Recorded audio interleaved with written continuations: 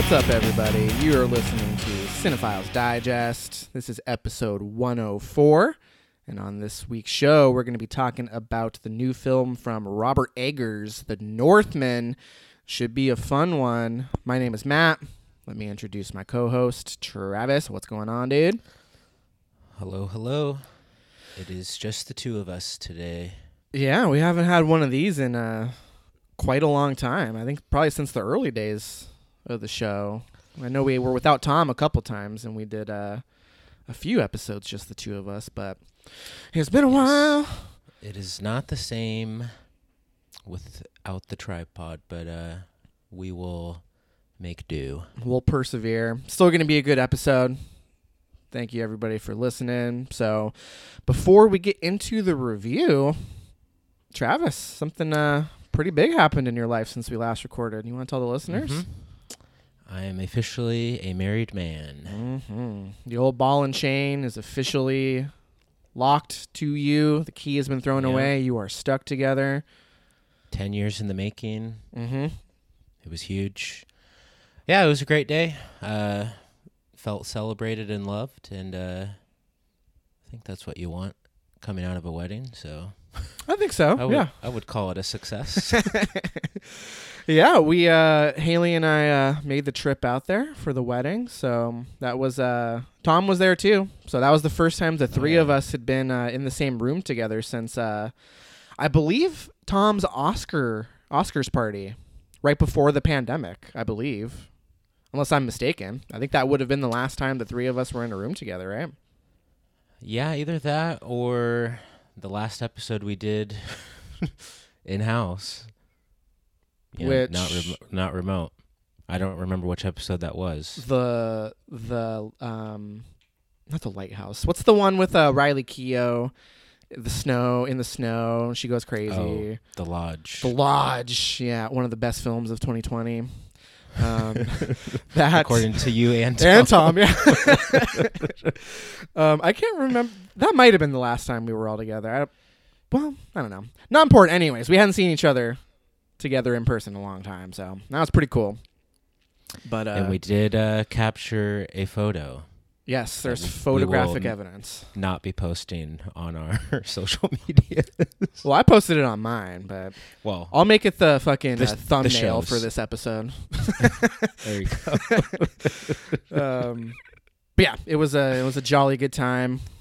It's good to see you and Chelsea and all of our gang of misfits that I also hadn't seen in a long time since I moved away. So pretty cool.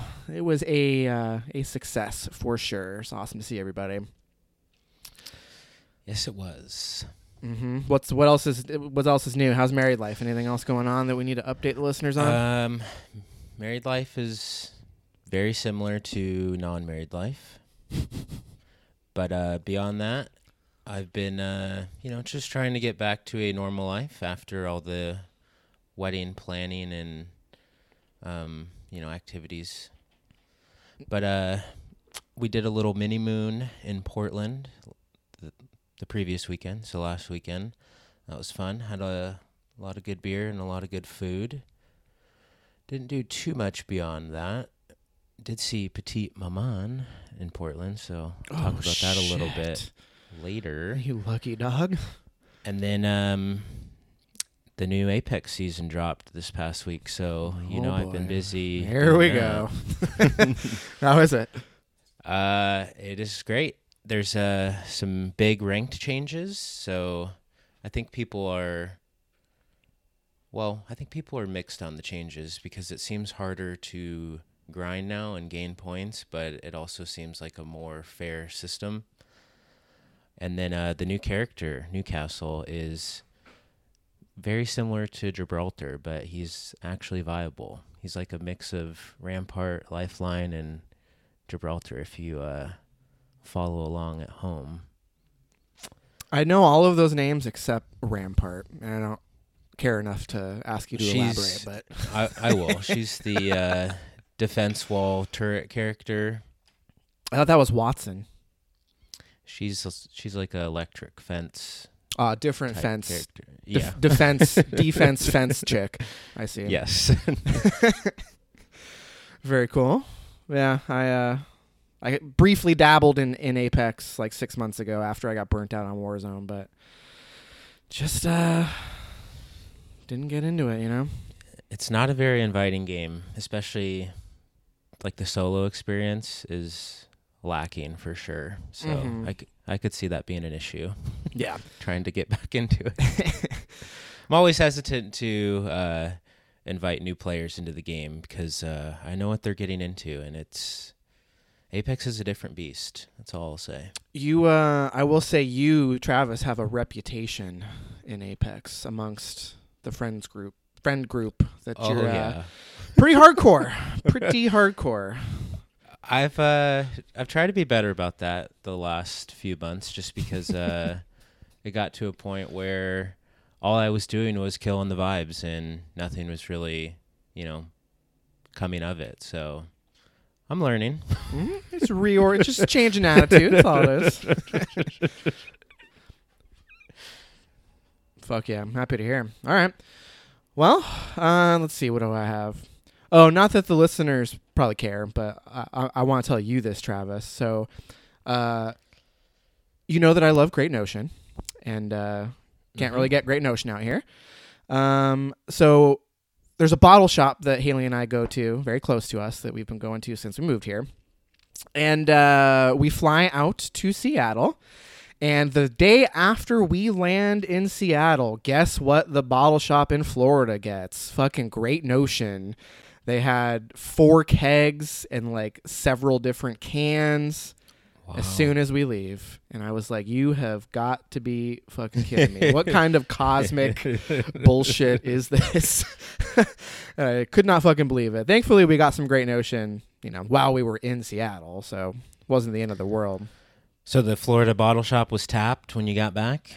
So we did go back, and they did have cans of one of the baked series that they do. It was like the hazelnut raspberry or something like that. So we were able to get some of those. I guess people on the East Coast just probably aren't as familiar with Great Notion. So maybe they just didn't know what they were missing because the cans, stuck around for longer than I would have anticipated. But right, they were charging an arm and a leg for pours from the kegs. Like, you've had Blueberry Muffin, right? Like one of their best beers. They were charging $11 for a 10-ounce pour of that shit. Wow. Liquid gold. That's ludicrous. So, hard pass on that. But I couldn't fucking believe it. I'm thankful that we were able to, still get a 4-pack here, but I about lost my goddamn mind. So, Great Notion must be expanding their zone. No, the guys told us that there was like a huge beer festival in Miami.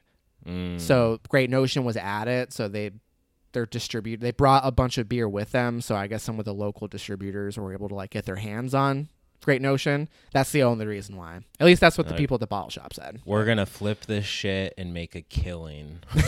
Yeah.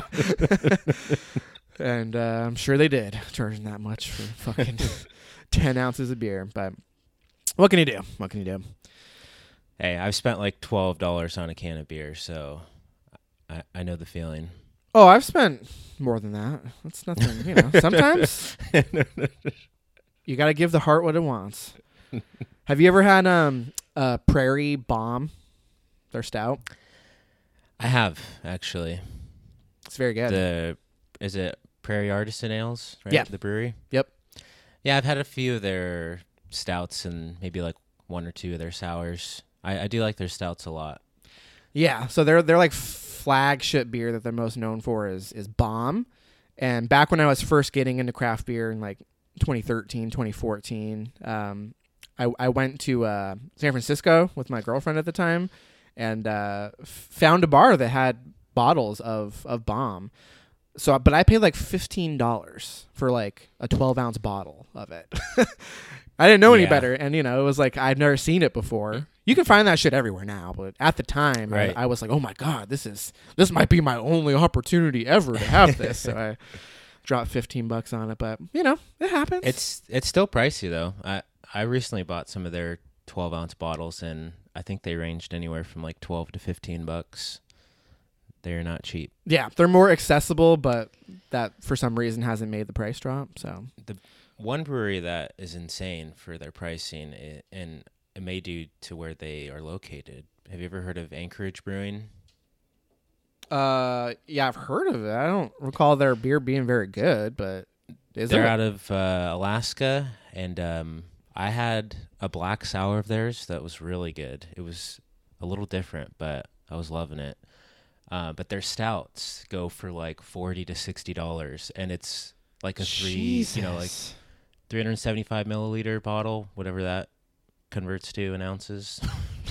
Maybe 12. I don't know. I have no But idea. yeah, that price point is kind of ridiculous. One day I will try one of their stouts, but have yet to pull the trigger on one of their bottles. They are also hard to find, but every once in a while you'll see them pop up on like Tavor, or there was a bottle shop in Portland that had one, but yeah, it was like 40 something bucks. So I did not pull the trigger. Just take the trip. Probably cheaper to fly to Anchorage and just get it from the source. Fuck yeah. One of these days we'll get the boys together and we'll do a beercation and just go to all the beer hot spots. We'll go to Asheville, North Carolina. We'll go to Massachusetts, hit up Treehouse and some of the like Vermont and Connecticut breweries. It's going to be huge. I'm in. And when you move back, we can do some in-home tastings now that I'm into beer. I wasn't really into beer when you lived here. Not in the same way. Previously. Yeah. Yeah. Very casual beer drinker, but now I'm hooked. Mm-hmm. It's big. It's gonna be a blast. We'll bring you up to Bellingham and do some brewery hopping in Bellingham. We'll do some tastings out of your beer cellar at your house. Weekend trip to Portland. Oh man. Get ready. Check-ins galore on Untappd. All right. Well, the listeners have probably fallen asleep or turned it off at this point. We're turning it to Suds and Cinema. Let's go ahead and get this show on the road. What do you say? Let's do it. All right. Let's talk the fucking Northmen. We got a clip. Let's listen in. Fjellner's touch will not linger on me when I leave this island. You marked him well. Now I've found the cold iron that will strike him down. When will you do it? When I must. For now I will haunt this farm like a hungry corpse returned from the grave. Fjolnir thinks Amlet is long dead. Yes, but what of your mother? She will revel in Fjolnir's anguish. She only feigns her love to protect their child. Won't she wish? When I free her, I will bring the boy if I must. They've moved me back into the kitchen. If we can keep Our his plan men- will have to wait. Go. Move! Okay, so The Northman is the latest film from visionary director Robert Eggers, a.k.a. Bob Egghead. It's written by Robert Eggers and his brother. Do you know how to say this motherfucker's name? Sean, some Viking-ass name. You know what I'm talking about, right? Sjon. That's his brother? I mean, he's got the same last name. Is it his dad or I don't know. Sijan? Sean? I don't know. He has the same last name? I'm pretty sure. I don't think so. I think this guy is a like an Icelandic staple of some sort. Oh, you know what threw me off? It's because the credits say Sean and Robert Eggers, and I took that to mean like they're both eggheads. Is what I took it to mean. But I see now. I see now that's not the case. Okay, well, this motherfucker who goes by one name, fucking Bjork ass bitch, also wrote this film, and the film stars Bjork, of course, in her first film appearance since Dancer in the Dark, I believe, which is huge. Alexander Skarsgård, the Queen herself, Nicole Kidman, the King, Ethan Hawke, and Anya Taylor-Joy. Pretty stacked cast list. A lot of Egghead regulars. You got Willem Dafoe in there too. Oh yeah. So, listeners know. Robert Eggers is huge in Travis's eyes. You love The Lighthouse. I do love it, yes. And The Witch. You like The Lighthouse more than The Witch at this point, right? Probably. I would need to watch The Witch again, but I don't know if people remember. But I mean, we didn't talk about it too much because we started the show, early 2017, and The Witch came out April 2016, I think. Mm-hmm. And I did not like The Witch on first go, and it was all due to the thick accents. I could not understand a fucking word that anyone was saying. Yeah. And therefore, I was pretty checked out of the movie, and as a result, was not the biggest fan. But when I rewatched it at home with the subtitles, it was huge. And so I corrected that, and I was a huge fan of The Lighthouse, so obviously was excited for this one. My star rating has been out on the web for a couple weeks now, so if you follow me on Letterboxd, you already know how I feel about this one. So maybe Matt kicks this one off. Sure. All right. Well, I have a slightly different relationship with Robert Eggers. I love The Witch. I don't think it's a masterpiece like a lot of people think it is. I liked The Lighthouse, but was a bit underwhelmed and not super into I don't know, maybe I just didn't find the humor in it as much as some people, but it's a little too weird for but me you haven't anyway. rewatched it, right? That's correct. I still have not rewatched it. I will. But visually, loved it. Love the performances, but I was just a little like, I don't really know why I'm watching this movie kind of vibes, it's not typically the kind of movie that I am super into, but I admired it for what it is. So going into The Northman, I was pretty excited, but not like creaming my jeans or anything, right? So I will say I'm still trying to figure out just how much I liked it, but I really liked it. I will say this, immediately after leaving the theater, Haley and I got in the car and I put on fucking Amon Amarth. You ever listen to them?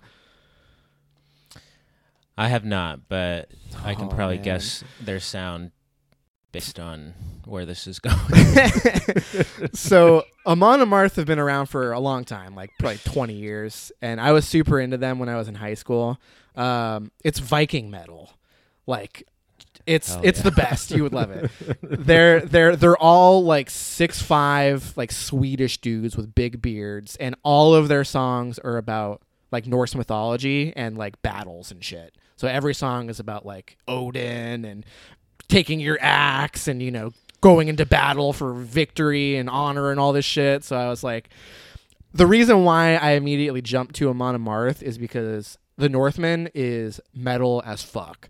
Like aesthetically, there's just like a primal energy that goes through the whole thing, and it's messy and it's beautiful, and like it's so weird that a studio just gave Robert Eggers, I don't know exactly how much money, but a lot of money to make a Viking epic without it feeling like dumbed down or like watered down or something, like I'll say up front, it's not nearly as weird as The Lighthouse, like that's for fucking sure, but there are definitely touches, particularly visually, that have Robert Eggers all over it, you know what I mean? So I admired that he was somehow able to make an epic Viking revenge film that still feels like it fits into his oeuvre, if that makes sense. Right. But yeah, to your point, I think the metal, or the music is obviously very metal, but then on top of that, God, where was I going with this? What were we talking? Just totally blank. It being Robert Eggers' film, even though it's like a big budget epic. Oh, yes. So, Yeah, to your point, I think it is still very much in his wheelhouse, but maybe due to the budget or studio interference, it was maybe not as weird as it could have been, or not weird, but I guess out there, or not that it was like mainstream, but you could tell that it could have, if it had a lesser budget, it probably would have been a little more weird or out there.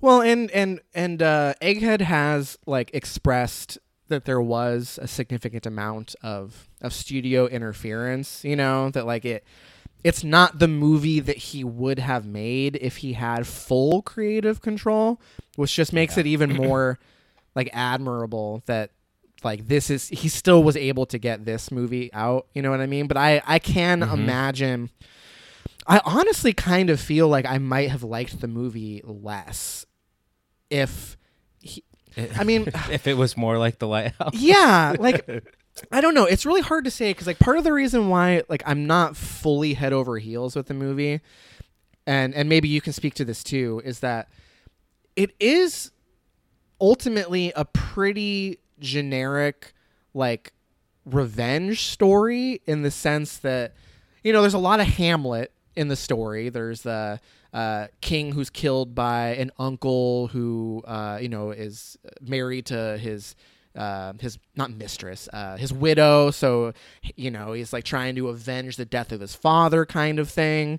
So there's a lot of parallels there. But I mean, I don't know if we need to do a full spoiler section, but it does subvert those expectations a little bit towards the end with the whole Nicole Kidman, the Queen's reveal in a sense of her perspective. I thought was a neat touch, but ultimately it's like we've seen versions of this story a million times before, right? So like someone who's a young boy and their father gets killed and they vow vengeance and they move their way up and it takes a really long time and like they're just fully focused on nothing but revenge, and it's about how that can be poisonous. And it's just a lot of the beats we've seen plenty of times, but the way that it's constructed and the way it's filmed and the performances like really makes it feel, I'm not going to say original, but definitely watchable. Like this is his most entertaining film by a mile, I would say. Yeah, it is a tale as old as time. But you know what? I do like when movies are like that, because you can really just focus on the filmmaking aspects. You don't really need to focus on the story because it's not really telling a new story, But and that could be a fault. But while watching this movie, even though I knew where it was going for the most part, I was like always like eager for the next scene.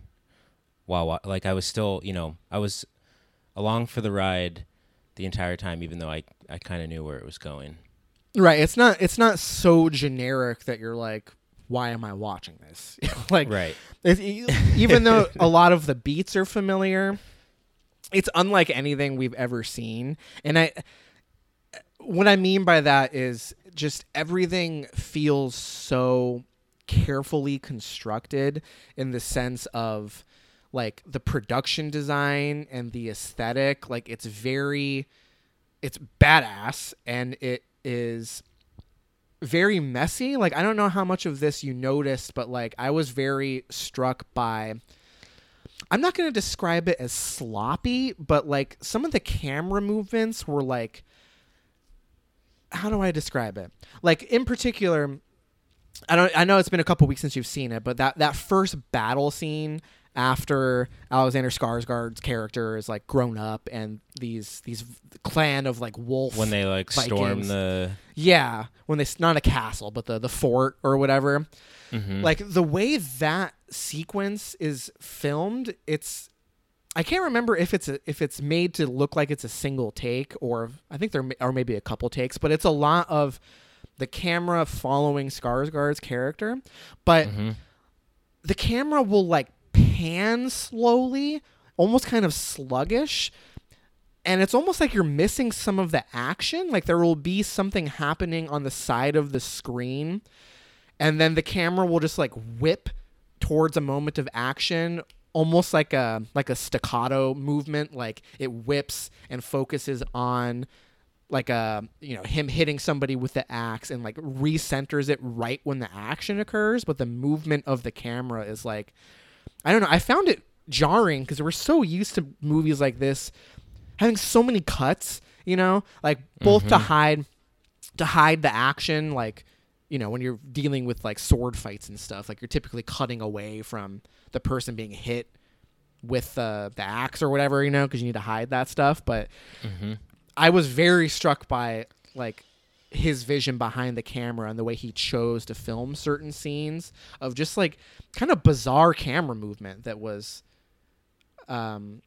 clearly a deliberate choice. And I don't know if you can chalk it up to like the filming conditions. Like I'm sure it was probably a difficult set just based on where they were filming, but I don't know. Did you find that it was just kind of like maybe unconventional is a good word to use, just the way the camera moves around and less cuts than you would typically see in a movie like this? Yeah, because we're dealing with a great filmmaker. A visionary. Yeah. He's a maestro behind the camera, dude. What do you expect? Yeah, I mean, I definitely felt that while watching it. I think that was probably the biggest highlight was the filmmaking, and then just like his dedication to like authenticity. I mean, I don't know a ton of like, Viking lore, but I know Eggers at least has a reputation for going all in on the research and just trying to make his movies feel as like lived in and as authentic as possible. So yeah, like we touched on, the story is really nothing new, but the filmmaking was definitely top notch. Yeah, I guess I'll just go into my general impressions. So I did love it. It might be my least favorite of the three movies, but we'll see how that changes with a rewatch, because I did catch most of the dialogue in this one, but I do feel like there were some moments that could have played better with subtitles. So I am excited to rewatch it. I did really like the cast, and I thought Alexander Skarsgård really, like he just felt, like the role he felt like very lived in for him, like just his physique and just like the primal nature of his character, and I don't know, like he really sold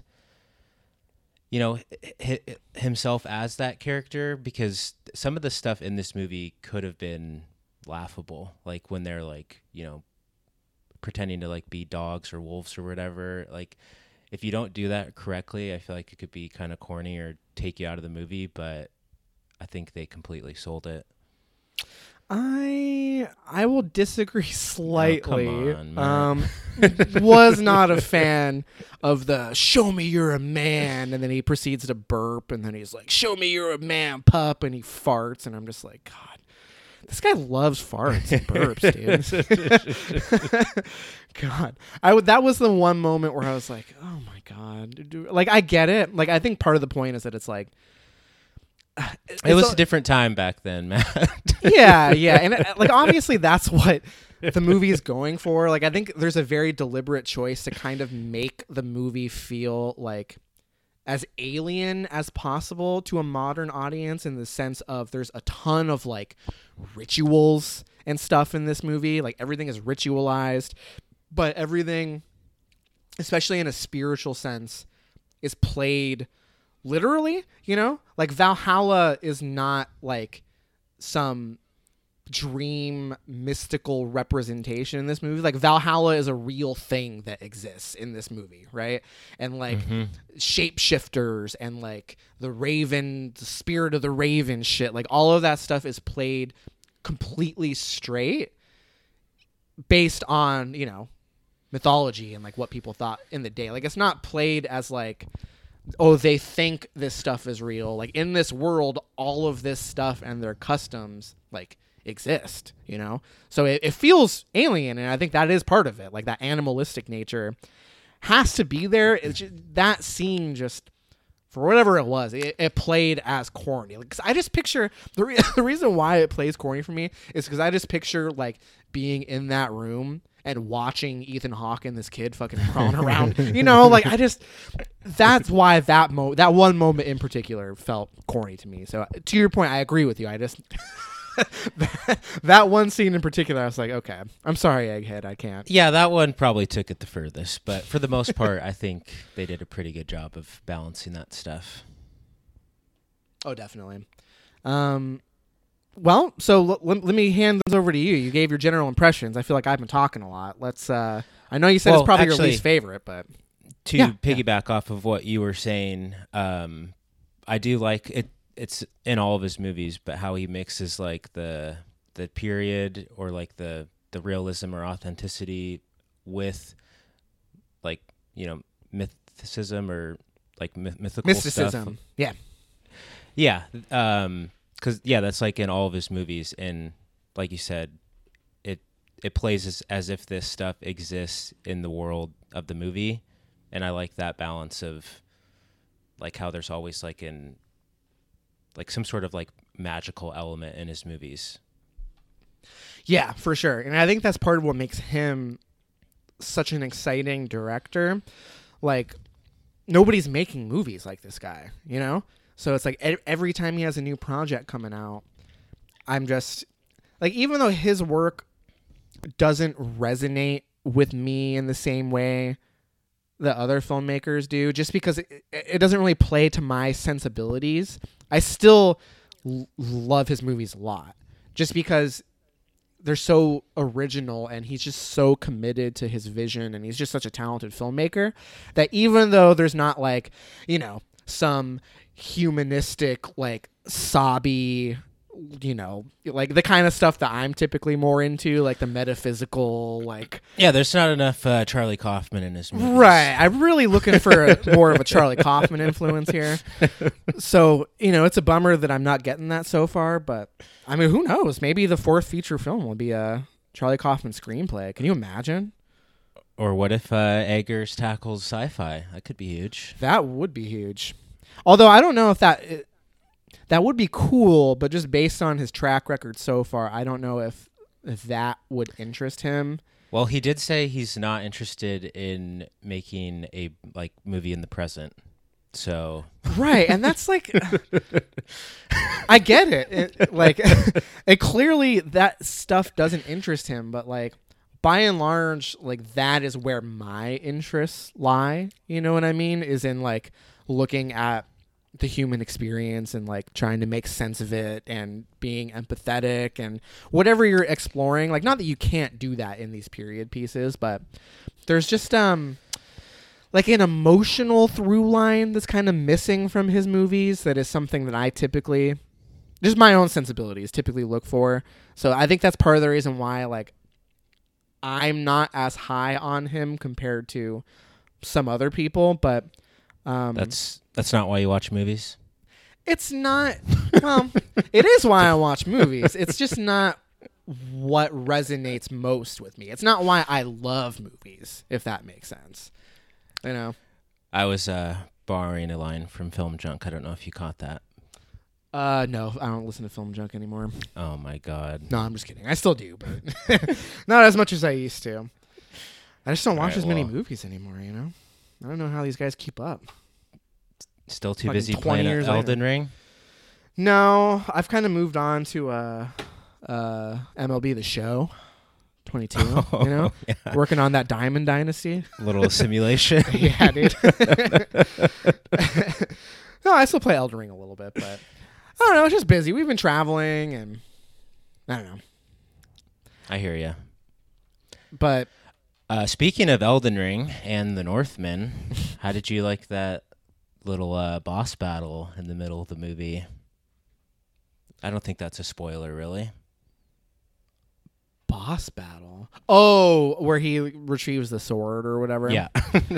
That felt very like video game. It did. Yeah. Well, video game. I would say it's more like a quest or something, which we typically associate with video games. But it Right. definitely felt like part of like a hero's journey where he's like got to go to this crypt to retrieve this mythic weapon that will help him defeat the, like. I did like it though. I liked the way that it was filmed. I liked that. I don't want to be too specific, but the battle concluded, and then there was like a reorientation of reality in a sense, where then he like has completed the task, and then he can retrieve the thing. Like I thought that the way that was done was pretty cool and unexpected. Lots of individual standout moments like that.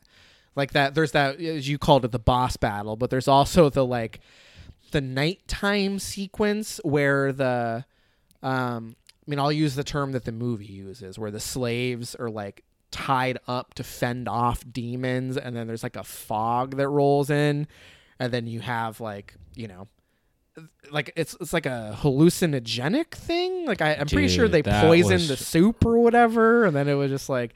The way that whole scene was constructed was dope. So badass. Yeah, they did poison the soup. And then, everyone hallucinated. But, I thought that scene was awesome because it felt very chaotic. And, it played out like you feel, a bad trip would play out. Mm-hmm. And, so let me ask you this. So were you on board with the love story aspect of the film? Like, how do you think it was handled? Because I'm a little Anya mixed on it. Taylor-Joy stuff? Yes, yeah. I could have, taken it or leaved it. It felt, I don't know if it felt forced necessarily, but it did feel like, we need like some sort of love interest for our hero. But I feel like it was maybe not as fleshed out as it could have been. Like it maybe felt a little forced, or just there wasn't enough time spent on it to really like feel for it. But I didn't dislike it. I just maybe could have been a little more. That was to really sell it.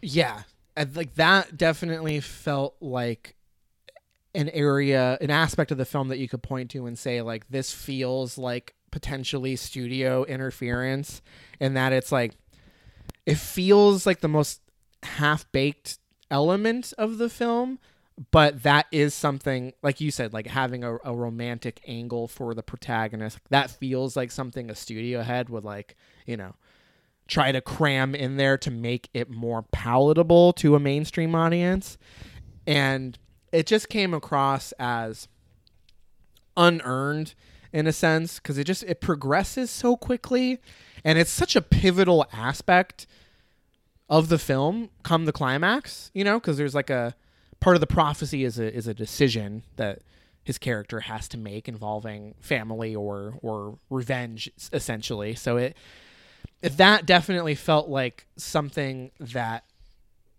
Eggers was not as interested in, but maybe was pressured to spend more time with, and maybe that's kind of why it feels like it doesn't quite come together in a meaningful sense. Like by the end of it, it makes sense, but it just feels like how we get there didn't really work for me. Is that kind of how you felt too? Right. Yeah, I mean, it does feel a little convenient for the ending. But it almost seems like a little too simple or obvious just to say, it was studio interference, because I don't really think it's the type of movie that needs that, aspect of it. Or it's just, I don't know, it's not really, it just doesn't seem that interested in it. But other than to like tie up the end. Right. I don't think you necessarily needed that for the end of the movie to work.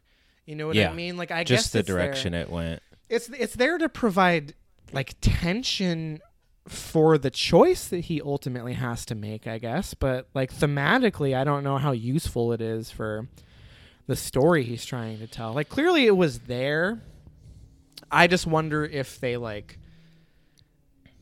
made it more prominent in the final cut or something. I mean, I haven't read too much about. I know Eggers has been outspoken about how he never wants to make a movie like that again, like a big budget studio movie like that again, just because of how much they tried to like chip in and like alter his vision. But I don't know a ton about the specifics, but that like not knowing the specifics like from the horse's mouth, like that is the one thing I could point to, other than like just kind of a general lack of just kind of the weird shit that we're accustomed to seeing from him.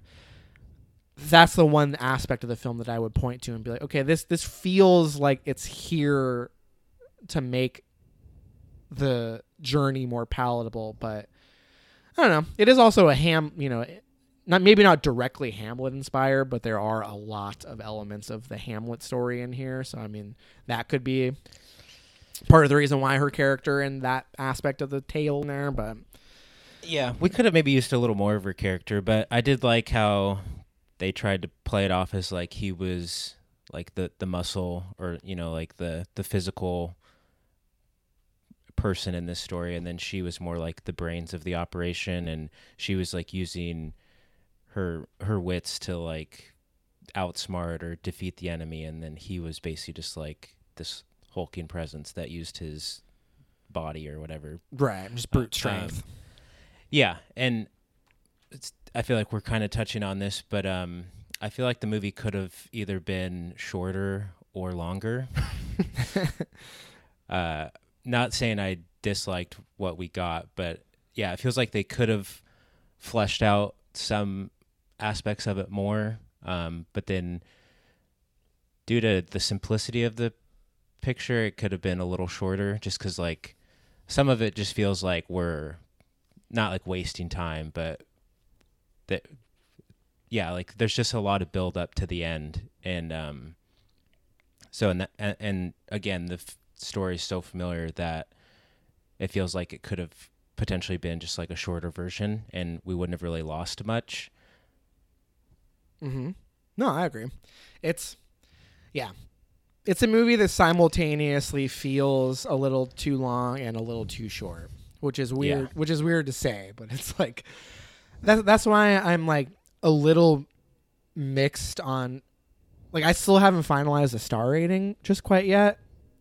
It's probably going to be a game time decision, I guess, because I'm kind of torn. But that's part of the reason why is I just feel like there's some element of it that didn't quite click for me. But overall, I really admire the film and enjoyed it. Like, I was never bored. There were stretches where I was a little, not even disinterested, but I wasn't like on the edge of my seat. Like, it wasn't one of those movies, you know what I mean? Right. But I never lost interest. So, I mean, maybe, I guess that is ultimately a pacing issue, but I don't know. It's an interesting one. I definitely am more eager to rewatch this than The Lighthouse. Not to say that I'm not going to rewatch The Lighthouse, but I don't know.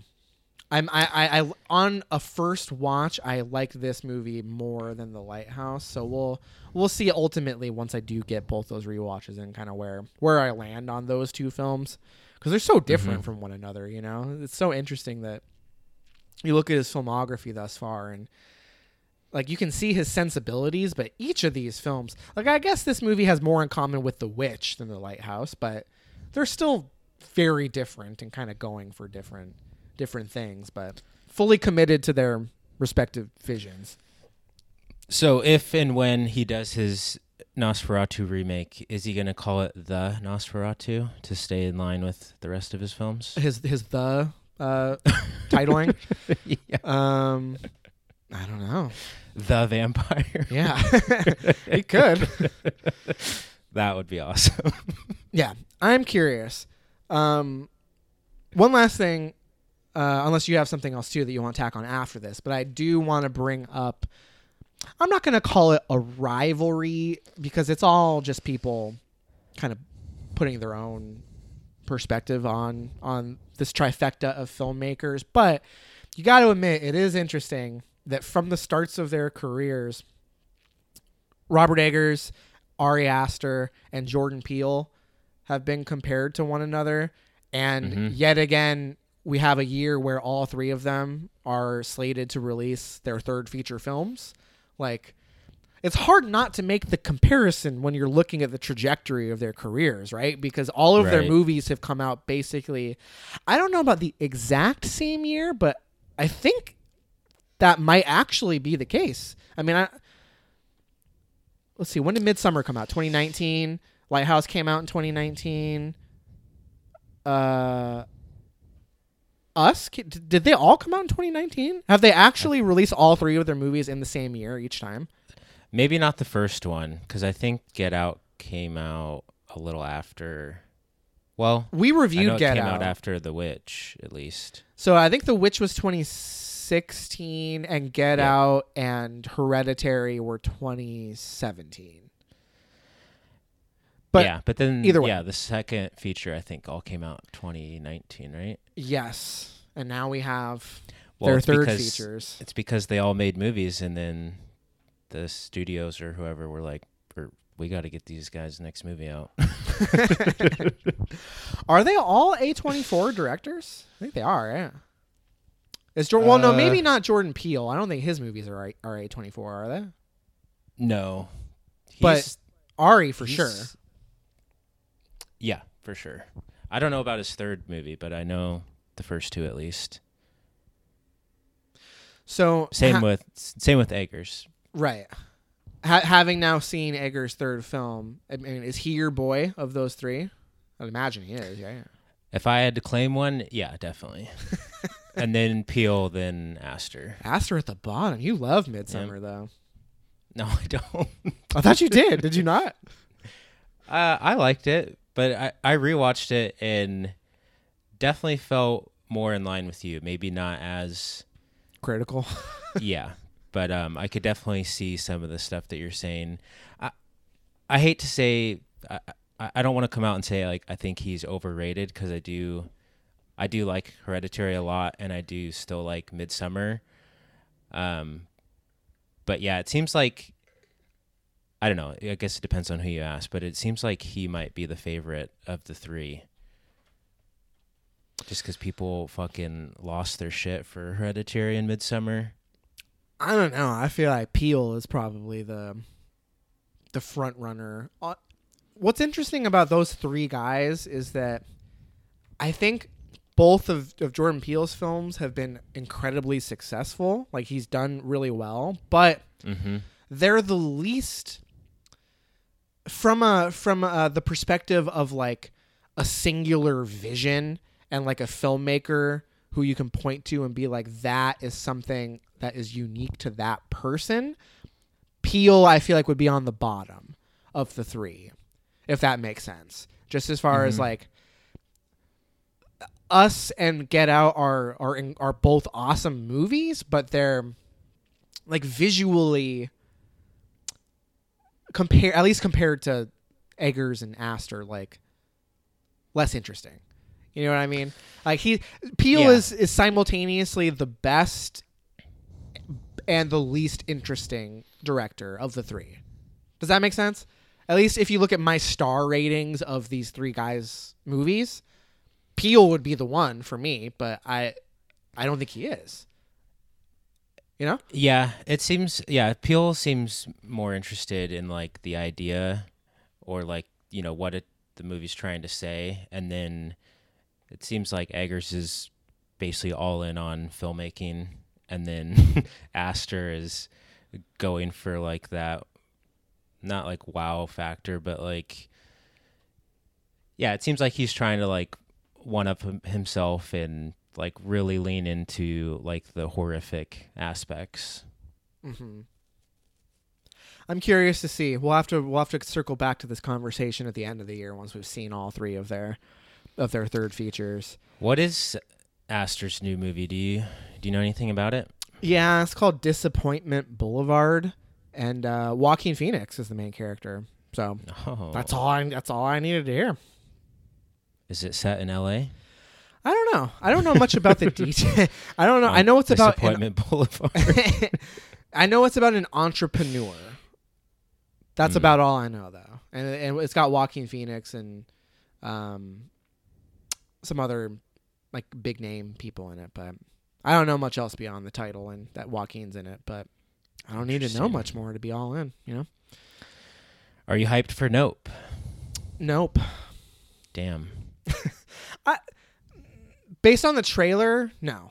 But both of his previous movies have been awesome, so I am excited for it, but I'm not like, I mean, you know what movie I'm most hyped for, and it's fucking next week. Saving all your cream for men. Oh, yeah. I'm going to be creaming all over men, dude. All right. Any other points on The Northman before we wrap up the review? One last little thing. In regards to the production, I loved all the costuming, and specifically Clay Spang, Fiona, or however you pronounce his name. His look, I thought, was amazing. Just that dark hair with that beard, the chainmail, he looked awesome. Just like Adam Driver in The Last Duel. They both nailed it. Oh yeah, the just the vibes as far as like the way everybody looks and acts is immaculate in this movie. It's so good. Yeah, I guess I one last thing I want to say is I was really struck by the performances in the film. Like everyone is doing killer work. Like especially Skarsgård. Like I think his performance is probably not going to get any recognition at the end of the day from an awards perspective, but he like fully embodies this character and is committed, and he is jacked as fuck in this movie. Oh, yeah. Like when he's covered in blood and just fighting, I was like half chub the whole time. You know what I mean? Like, oh, that guy. Dude, he is ripped in this movie though. Like he like leans forward. He's so jacked. I know. It's insane. Oh, also I am here for gross sexual tension between Skarsgård and Nicole Kidman. Like this is now the second time we've seen it because it's there in Big Little Lies, and now we have it again. The fucking I don't want to be too specific, but the Oedipal like weird sexual tension. Oh, so good. And again, I don't think we really need to get into spoilers as far as like the trajectory of the story with his mother, Nicole Kidman's character. But one of my favorite scenes, actually, I'm going to say it. My favorite scene in the whole movie is when they confront each other and there's a revelation that happens. But Nicole Kidman's performance in that scene is top notch.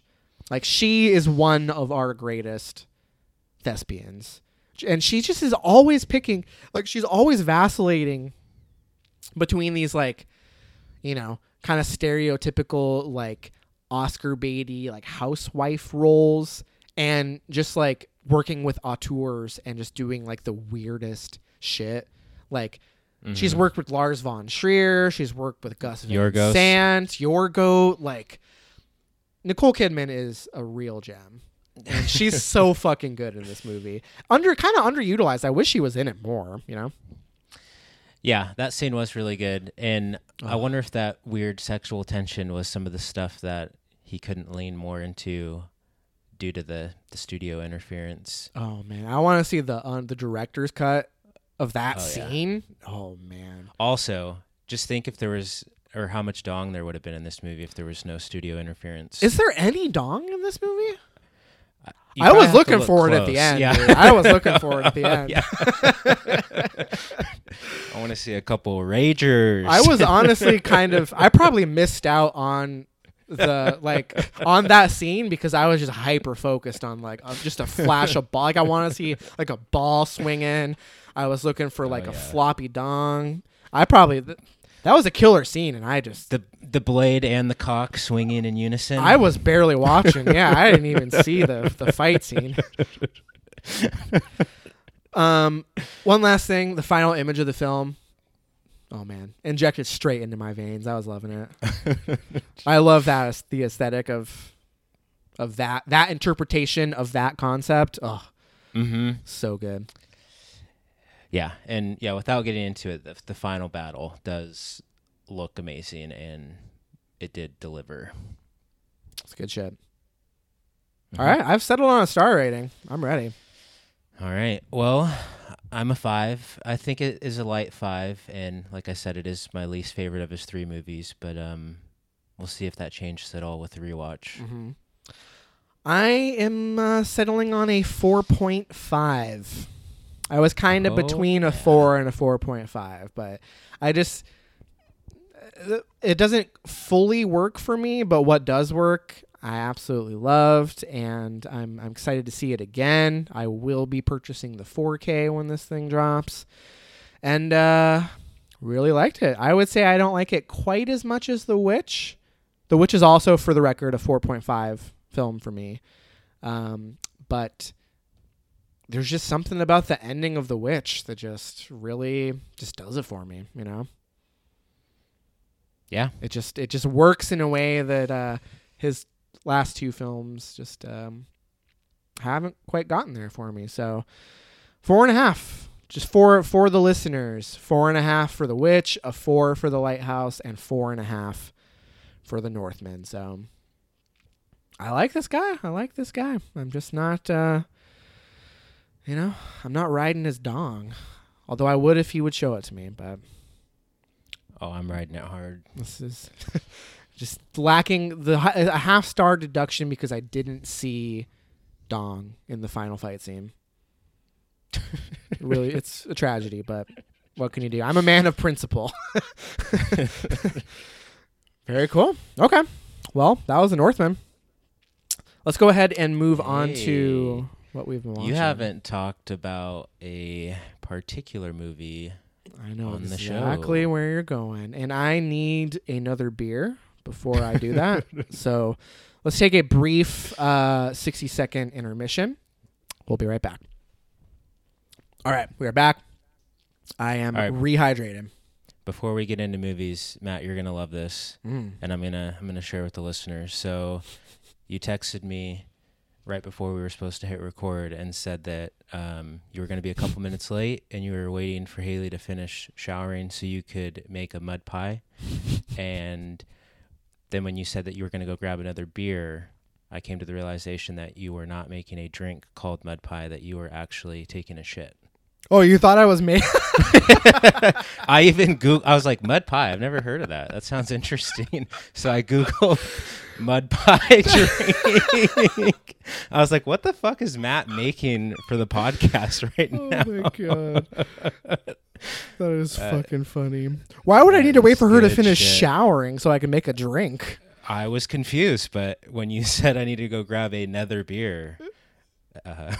It was actually like a moonshine situation out of the tub. I had to wait for her to get out of the tub so I could mix a cocktail in the bathtub real quick. I was like, maybe she knows the recipe or he needs help making it. I have no idea. Oh man, that's fucking funny. So mud pie is from I Think You Should Leave, which you still haven't watched that, have you? I watched a few episodes of the first season. Oh man. Well, so then the very first episode, you remember the skit with the toilet paper thing where he's like, you took too small a slice, you didn't finish wiping. You remember that skit? Mm-hmm. Yeah, that's he talks about, he calls it a mud pie in that skit. So now Haley and I refer to our shits as pies. It's good stuff. It all makes sense now, but I had to that share. That is so funny. I'll have to tell Haley that when we're done recording. Fuck. Like, wow, Matt's getting fancy, making cocktails for the podcast. Yeah, dude.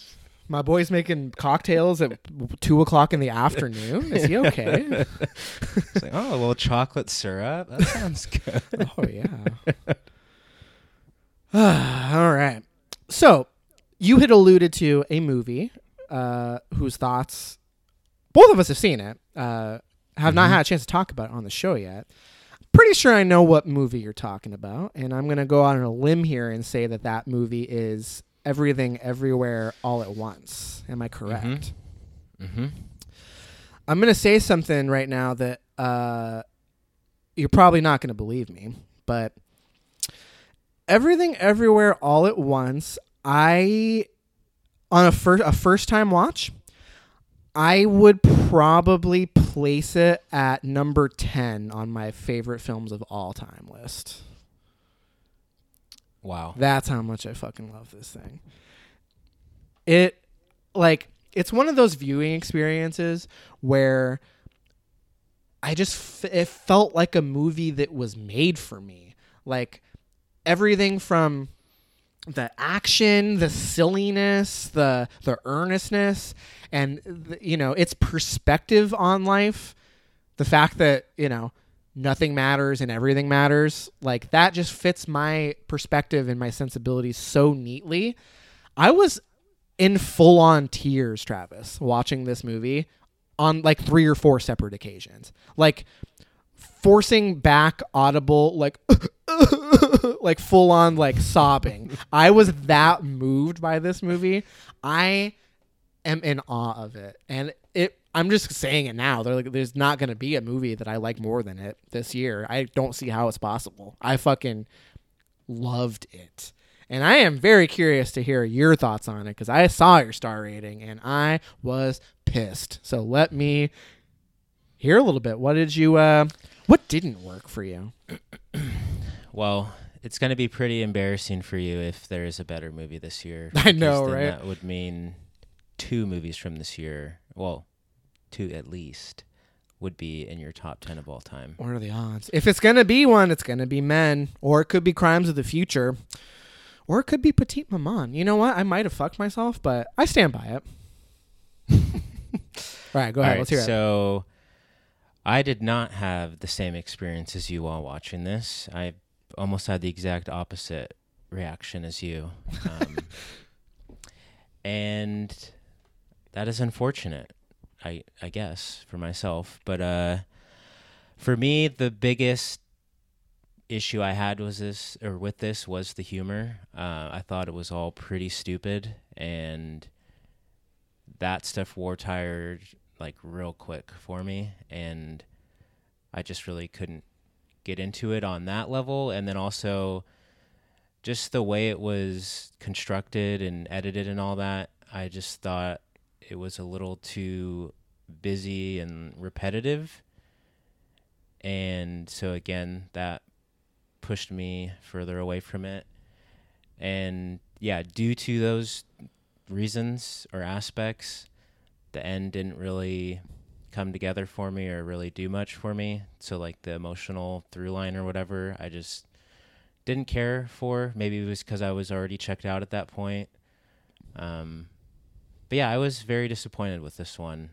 And I know I am in the minority because everyone fucking loves this movie. The praise coming out of this was insane. Yes. People, I mean, you're one of them, Matt. So. That's, yeah. But to be fair, I was also, I'm like you. I see people react to things like that. And when something is made up to be like the second coming of Christ or something, like just like unbelievable hype, I very, very rarely find that those movies resonate with me. Like Parasite would be a good example. Like I think Parasite is an awesome movie. Don't get me wrong, but it was like number 6 or 7 on my list that year, right? Like it wasn't like the film of the decade for me, like a lot of people. So I am always skeptical when a movie's hype reaches this level, but I went into it, I didn't go into it skeptical, but I went into it with an open mind, and I feel like I didn't let the hype color my experience, Well, I will say that I did go into this with an open mind as well. Didn't have like a chip on my shoulder or like like an attitude or something about it. Impress me movie, show me something. Right. Yeah. Why are people reacting this way? I like honestly, the trailer, I think I said this on the X episode, but the trailer didn't do a whole lot for me. I was like excited for it, but wasn't like, overly eager to see it. But the praise coming out of it is what actually got me excited. I was like, wow, this thing is supposed to be amazing because everyone is just loving it. So I went in like ready to love it. I was all in, but I don't know, 30 to 40 minutes in, I was just like, this is not working for me. And I just felt that way to the end. So I'm going to go on a limb here and say you didn't love hot dog hands. Least favorite part. Oh, man. I loved hot dog hands. Oh, God. Like, that's the kind of... So... Did you also find the humor off-putting in Swiss Army Man? It's been so long since we covered that movie. I liked Swiss Army Man. It's so because the sense of humor is so similar in those movies. I'm surprised that you were so off-put by it in this one, but liked it in that movie. Maybe it was because it was like a little more like personal, and it was definitely a smaller scope. So like it was Swiss Army Man is more intimate than this one. Like, I mean, there are like intimate moments in this, but it's still very busy and kind of a loud movie, even though there's like moments of intimacy with like the family and their relationship and all that. But like, I don't know. I just liked the smaller scope of Swiss Army Man, and yeah, like the weirdness and like the fart jokes worked in that. And yeah, just for some reason it didn't work in this one. It just seemed like it was too much, like the entire time. Just cranked up to 11 and just not my kind of 11. Sure. Yeah, that makes sense. I will say, Travis, I would like for you, if you could, to read a review on Letterboxd when you get a chance. Not to like try to sway your opinion or anything. It really crystallized for me why exactly the movie resonated with me so much, and I was like very moved by the review as well. Do you follow Demi? I don't know how to say his last name. Adejuyigbe, I think. I on do. Letterboxd. You do. Go to his profile for this movie. He's seen it 4 times, so the review in question is the second of the 4. Give that a read when you get a chance. Just because, like, I had a hard time when I left the movie. Like, I was trying to like reckon with how I felt about it, like trying to rationalize. Like, I feel like I love that movie more than any movie I've ever seen. Like, I was trying to like rationalize it because it felt weird, right? You know, like I left the theater and I was like, is that my new favorite movie? Like. It felt weird to say that, so I was like struggling to like figure out why exactly it resonated with me so much. And I read that review, and everything just kind of crystallized. Like everything he says in there, it's very personal, but like I related to a lot of it, and it made me realize like that is why I love the movie so much. Was it just everything about its outlook is just exactly how I view the world, and I absolutely loved it. So. Do me a favor and read it sometime. I will give his review a poke, but I will say he is a bit hyperbolic sometimes with his praise, and looking at his belt curve on Letterboxd, I don't know how much stock we can put into any of his reviews, because his ratings are basically 4.5 or 5, or they don't exist. So he only rates movies if he gives them 4.5 or 5. Is that what I'm gathering? Yes. Okay. I don't really know. We need to teach him how to use Letterboxd properly. I mean, clearly that's a deliberate choice. He's like trying to highlight only the movies that he like fully endorses. He still leaves lots of reviews. Like I like reading his stuff. I think he's pretty funny. But it's interesting. I hadn't actually clicked on his profile, and I've done that now. And yeah, I guess I had never noticed that he only rates 4.5 and 5 stars. That's interesting. He's fucking up the averages, and I'm not a fan of it. But also in regards to Everything Everywhere All at Once, I am willing to give it another shot, and I will again go in with an open mind and see if my tune changes. I am not trying to be a hero here with going against the consensus. It just didn't work for me. Maybe it caught me at the wrong time, or I caught it at the wrong time, but this is where I'm at. Yeah. And I I respect that. I mean, I respect your opinion on movies. That's why we've been doing this for so fucking long. So I'm not gonna yell at you for not liking movies I like. I will always blame myself first before the film. I would be curious what you would think. I kind of feel like if that was your reaction the first time, I don't really see it, really crystallizing for you on a rewatch. But I appreciate that about you, that you're willing to give it another poke. Oh, yeah. Cool. Yeah, I mean, I don't know how much you want to get into it, but, all the aspects of humor didn't really work for me. There's a reference to a Pixar film that I thought was stupid. There's a scene involving rocks talking that I thought just I love was... that. Oh, my God. No. I loved it. I hate that Letterboxd changed the reviewed icon to a googly eye, just like they did with the flame for Portrait of a Lady on Fire. Mm-hmm. I hate it.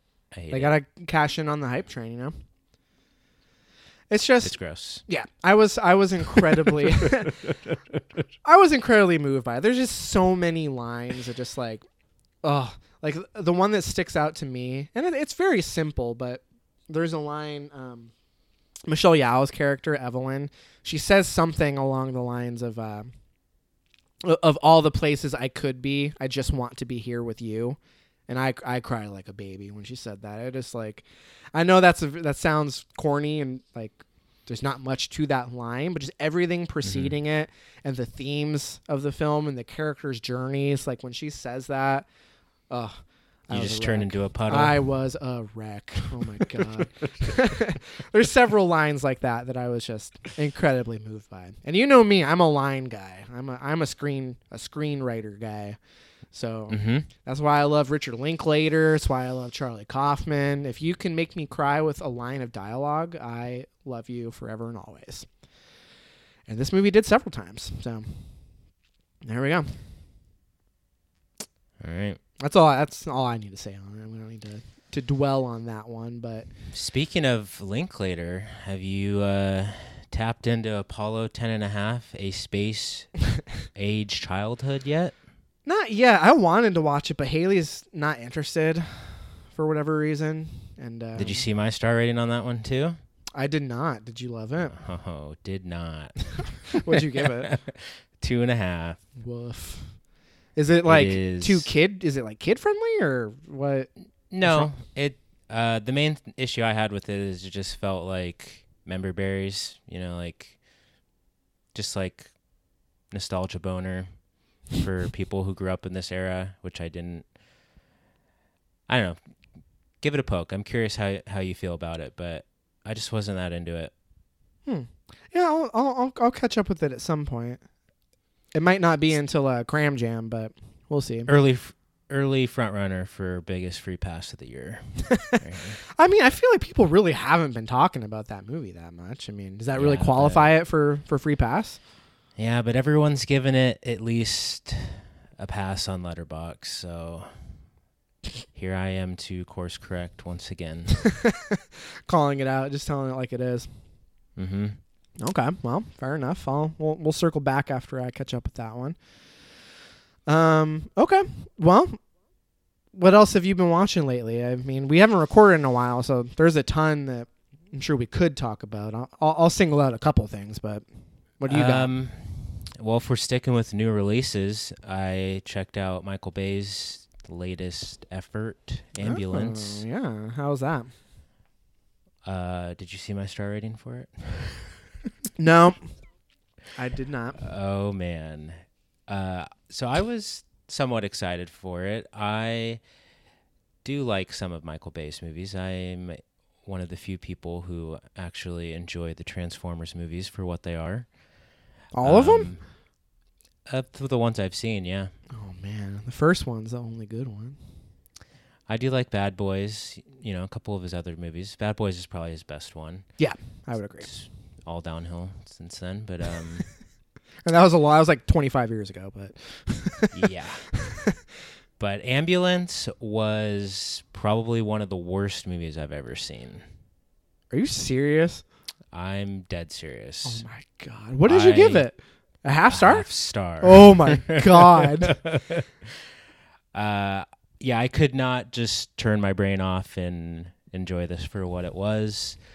It is very stupid, and it is way too fucking long. So it had his back up against the wall from the start. Jesus. Well, this movie is as long as The Northman, and I have a hard time believing it does as much with its with its runtime. But interesting. That's another movie that's had like a weird amount of hype behind it. Yeah, people are digging it, I guess, for what it is, but I hated it for what it was. There's some terrible writing. It's super silly. Yeah, I don't know. It's just way too fucking long for what it is. Like this movie was like made to be 90 minutes, and it's 2 hours and 15 minutes, and it feels it. Brutal. Dang. Well, now I'm honestly more curious than ever. I feel like I need to see this thing to weigh in at this point. I hope you're on my team though. Very interesting. Well, I can't picture myself loving it, but I mean, we'll see. Wow. Oh, I watched a movie relatively recently that I saw from Letterboxd that you are a huge fan of, and I'm kind of surprised. Once. Love the Once. Musical. I wanted to love Once. I'm so big Sing Street guy. I love Sing Street. Sing Street is awesome. The other one he did with Ruffalo and Keira Knightley, not so much. So I like that movie more than Once. I was pretty underwhelmed by Once. Like, it's clearly a lower budget compared to his other films, so it's not the best looking movie, but I was not impressed by the songs. I just didn't like the music, and I think that's what it boils down to, is I was not as into the songs, and I didn't care about this weird, like, it's a love story, I guess, but they're like, he's like way older than her, and I just feel like they didn't really have any chemistry on that level, and I don't know. I didn't dislike the film, but I was very underwhelmed by Once. It's probably been a while since you've seen it. I'm kind of curious why it resonated with you so much. Been a long time, so I can't really say much, but I do remember liking the music, and you did just allude to that you're a line guy. If I remember correctly, there is a line or two lines, one definitely towards the end, that just really catapulted this one up for me. Oh man, now I'm curious. I was not moved in the slightest by this movie. And I want to say the line, it may not even be subtitled. Like, you have to look it up afterwards or something. I don't know. I can't remember exactly. Like, it might be like a Let the Right One In scenario where she's doing the Morse code and you don't know exactly your own. what she's It's up to your saying. own interpretation kind of thing. Yeah, like I said, I can't remember exactly, so I may be speaking out of turn. But yeah, if I remember correctly, there's a line towards the end of the movie that just really, made it all come true. So I just Googled, and under Google it says people also ask, and the top answer is, what does the girl say in Once? Huge. This is where all 5 stars come from. The Google after the viewing is what bumps it up to the 5-er. Well, this can't be it. It says when he asks if she still loves her husband, girl answers in Czech, Muliji Tibe, which means I love you, but coyly declines to translate. Huge. Oh man, that's God damn. How moving is that? I love you. Whoa. Hey, you said you were a line guy. Profound. Yeah, I wouldn't call I love you in Czech a line, but interesting. Yeah, I don't know what it was about. Do you it. remember that moment though? I mean, you had to have. You just watched it, right? I kind of. You weren't even watching it. I was on my phone half the time. Busted. No, I'm kidding. I did have a hard time focusing watching this. I was just like, I mean, you know me. 90 minutes. It's a love story. It's a musical. I was like excited to watch it, and I don't know. I was kind of bored by it. I don't know. Sing Street all the way. I do like Sing Street. Sing Street's probably the better movie, but I guess I need to rewatch once. You gotta rewatch Begin Again, dude. That movie's huge. Yeah, I guess 3.5. That's a huge star rating. I gave it 2.5. Oh, yeah. Interesting. I wonder when he's gonna make a movie. It's been a while. John Carney, I mean. I don't think he's done anything since. Maybe to TV. I feel like he seems like a guy who has probably done like a fucking TV show at this point. Oh, yeah. You know what? He has done a TV show. He did that fucking that Amazon show based on the New York Times column Modern Love. He did that show. He's like the showrunner for that show. Have you watched that? Nah, I'm not interested. Yeah, me neither. Although apparently the next project he's tied to is an untitled Bee Gees biopic. Sign me up, dude. The Bee Gees? I love the Bee Gees. I can't wait. Interesting. All right, your turn. What else have you been watching? Let's see. Oh, well, I guess we'll continue the new release train. Petite Maman. Oh man. Okay. So Also in the running for biggest free pass of the year. really? So based on what little I know about this movie, this seems like a Matt movie, not so much a Travis movie. Yeah, I would agree with that. And I'm sure you will like it. You'll definitely like it more than me, but I'm curious how much you will like it, just because for me, it just, I don't know, it just felt kind of inconsequential. Like there wasn't enough there to really like get into it. And it was like over before you knew it. And there's like a few like cutesy moments that I think you're just supposed to be like, oh my God, isn't that so sweet? Or, oh, I remember that, like that feeling or something. Yeah, like as a child, or like I don't know, it's kind of playing like on nostalgia as like being a kid, and then also just like your relationship with your parent. But I don't know, it just didn't do much. And I know she's like an acclaimed director and all that, but I just don't get why, because this seems like it's getting pretty high praise as well. Yeah. Mm-hmm. I Maybe love the not as runtime. much as... Well, I thought I was going to love the runtime. 72 minutes, can't get much better than that. But this is one case where I would have liked the movie to be longer. And I never say that. Right. Never. Yeah, I don't know when I'm gonna have an opportunity to see it. I can't wait to get the fuck out of this state, dude.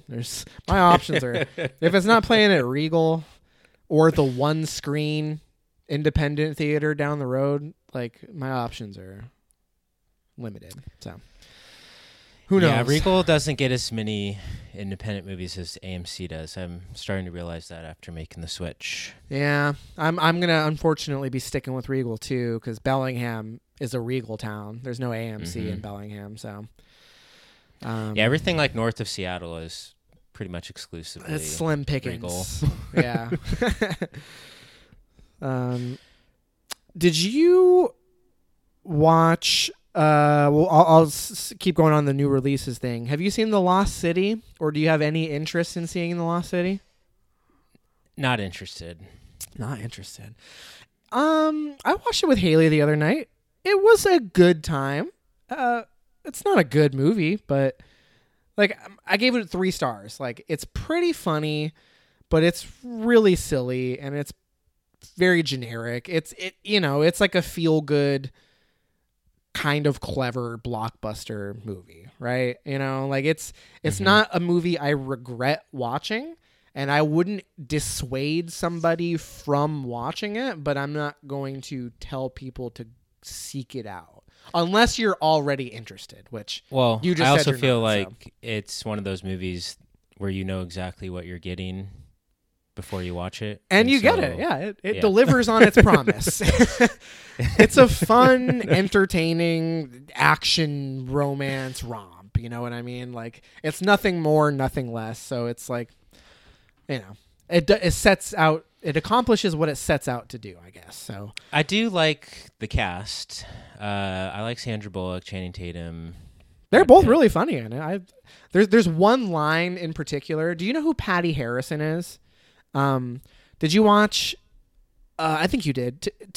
Together, I think that's what it's called, from last year with Ed Helms, yes. and so Patty Harrison is the female lead in that movie, the one who is pregnant, like the surrogate Mhm. or whatever. I think she's fucking hilarious, and she has.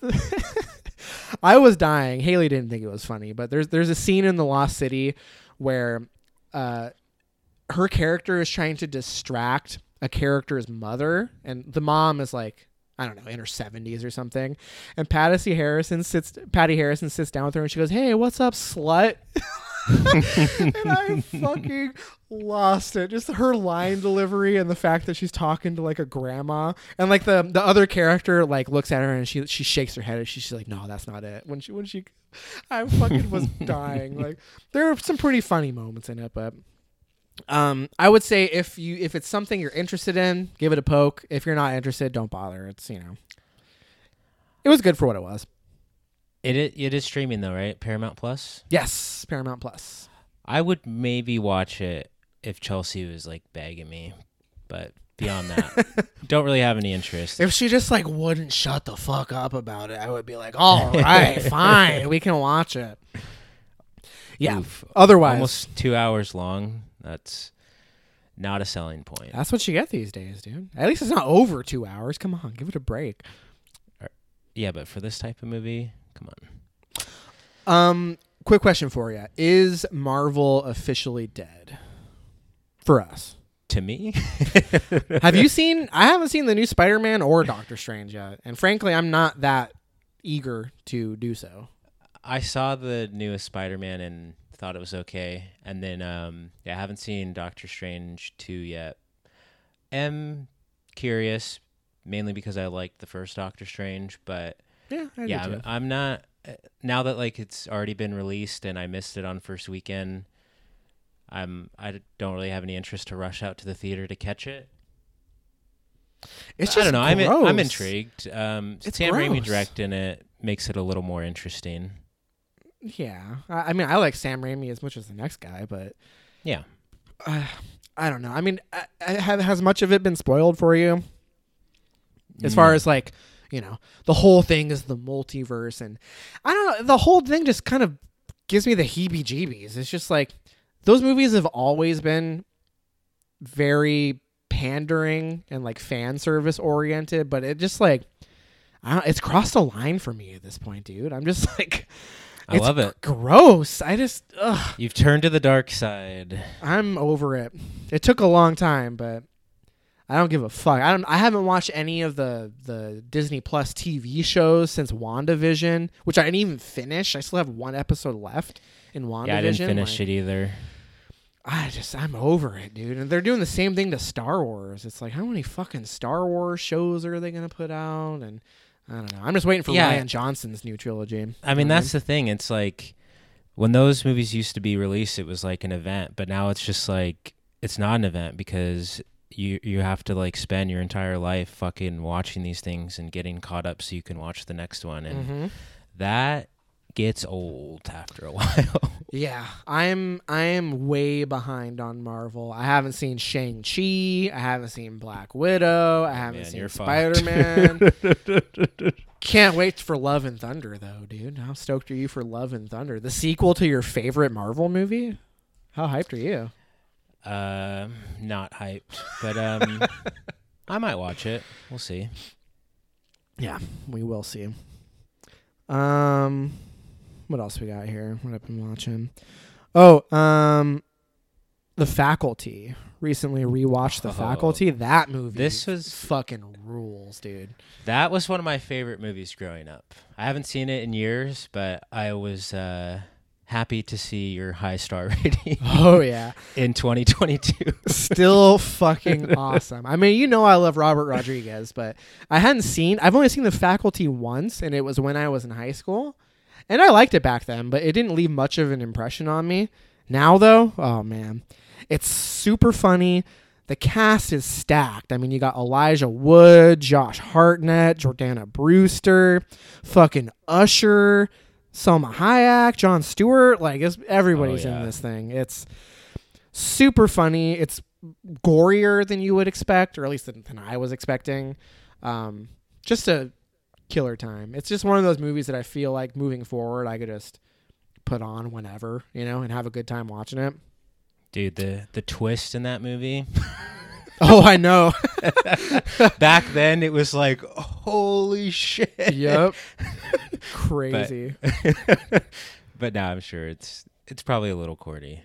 No, I mean it's more illustrated than maybe it was back then. But Yeah. it's still, that movie rules. I love The Faculty. I'm a big fan. I remember Josh Hartnett's character having a very cool car in that movie. Mm-hmm. Yeah, he's a cool guy all around. Oh, Drug that's dealer. what he was, dude. I mean, Josh Hartnett was like one of the coolest people in town when that movie came. He was the shit. I used to love that guy. 40 Days and 40 Nights. I used to love that movie. Oh yeah. That's one I bet very much does not hold up nowadays. I can't can see imagine that movie. This guy who's just like so horny, it's unbearable. Just watching this guy, just so horny, just cum just dripping out of his eyes. Like, I can't imagine that movie holds up. Probably pretty problematic. It's probably We'll see, a safe though. bet. Now I want to rewatch it just to see, Interesting. I'll mention like one or two other things. What else do you got? Let's see. I rewatched Funny People last night. First time I'd seen it since the theater back in 2009. Oh, I've been curious for a rewatch. How did it hold up compared to? I mean, did you like that movie back in the day, or? Yeah, I remember liking it, but I remember not loving it. I just remember it being too long and not as funny as some of his other movies, Judd Apatow. It was the beginning of the end for Apatow. Yeah. I still feel pretty similar to when I did in 2009. I do think it is pretty funny though, and I like Adam Sandler quite a bit in it. I think he gives a good performance. But yeah, it just feels too long for what it's trying to do, and it is primarily a comedy, but then they try and inject some emotion or sadness into it, but that kind of dissipates like halfway through the movie, and then it just kind of drags on too long. Yeah, I remember there being like some standout moments in it, but overall pretty unremarkable. Yeah. Interesting. Did I tell you I watched This Is 40? I think I talked about it on the show for a third time. Like, I gave it one final shot, and it's still just not a very good movie. I do recall that, yeah. Fucking Apatow, man. Are you going to watch The Bubble? I did watch The Bubble. Oh, you did watch The Bubble? Yeah. I forget if you talked about it or not. No, That I wasn't planning on bringing it up, but I gave it 3 stars. Like, I laughed. Yeah, I laughed. I It's thought getting it was funny. railed on Letterboxd. Big time. I just pulled it up, 1.9 average rating. That is abysmal. That's like Freddy versus Jason numbers. Oh, yeah. That is not good. I laughed out loud quite a bit. It's not a good movie, but I mean, 3 is the ceiling, it looks like. it's not going to go up. It can only go down from 3. But, I had a good time with it. Haley and I were consistently laughing, and I like the cast. But yeah, definitely a little tone deaf for sure, but I didn't mind it. Clearly I liked it more than most people when the average is 1.9, so You know, I'm not going to call myself a hero, but someone else could if they want to. Let me see. Oh, I rewatched Interstellar the other night, and I will say, it finally clicked for me. And you finally admit it's Nolan's best film, right? No, I'm not that. Ah! Not that far. God. I But- don't think anything can top Dunkirk for me. Oh, but get real. That's your favorite? yes, Oh, we've man. been over. Oh god. I mean, I knew you had a boner for that movie, but I didn't know it was your actual favorite. Man, you should have checked my pants after we saw Dunkirk and IMAX. Oh god. I mean, I was there too. It didn't do anything for me. I know, but different strokes for different folks. But it But clicked yeah. for you. Yeah, I've always liked Interstellar, but each time I watch it, I like it a little bit more. And I finally got it up to a 5 this time. I feel like Yes.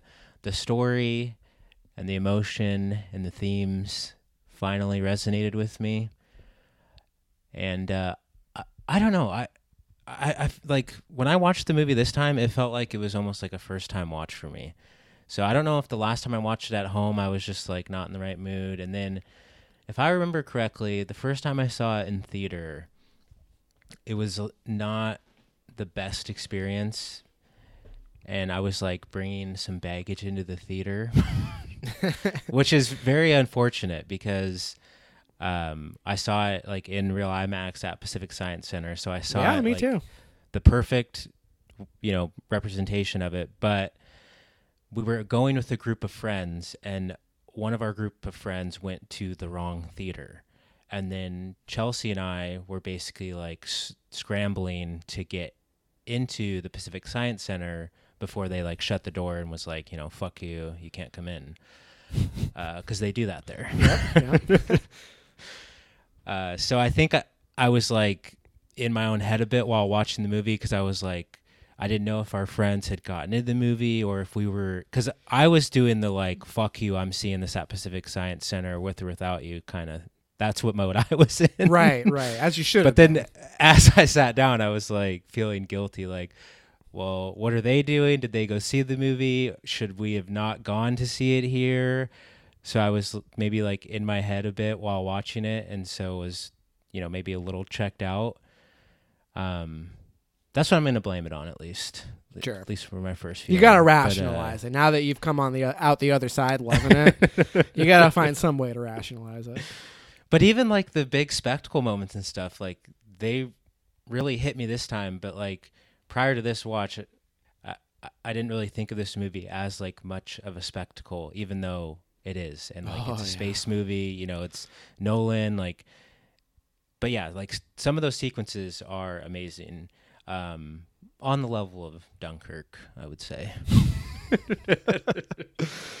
Oh man! Also, one of the best Hans Zimmer scores. I would say. Yeah, the Just, score is huge. Oh man, it's doing so much work, just on an emotional level, on a hype level, just building tension. Like, oh man, killer score.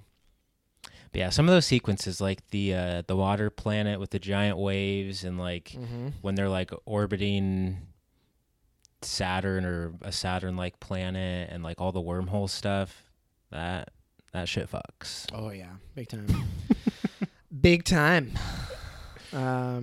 Did you drop tier? I did not drop tier. Oh man, see I know you're up to a 5-star, but when you finally are at a place in your life when you can be vulnerable enough to really appreciate it, that's the moment where Dunkirk can take a fucking seat, and Interstellar will rightfully take its place as Nolan's best film, barring a rewatch of Tenet for me, because Tenet technically is the only 5-star movie I've given Nolan. Well, Memento is a 5-star movie, but I still think Interstellar is the best. So stay tuned, I guess. I hope we get a Nolan Fest sometime at Pacific Science Center in the near future where they play all of his movies in real IMAX. Well, at least the ones that are shot in IMAX. Because that would be amazing. They probably will. Probably in the lead up to his fucking Oppenheimer, his nuclear bomb movie he's making now. Not interested. Come I mean, I'm on. interested because it's Nolan.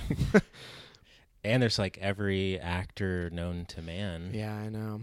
What's he going to do with time this time, guys? What clever thing is he going to do to manipulate time in this movie? We'll have to wait and see. Probably detonate a nuke and fucking destroy the space-time continuum. And he's gonna, who knows what he's got up his sleeve. But we all know it's going to be something to do with time.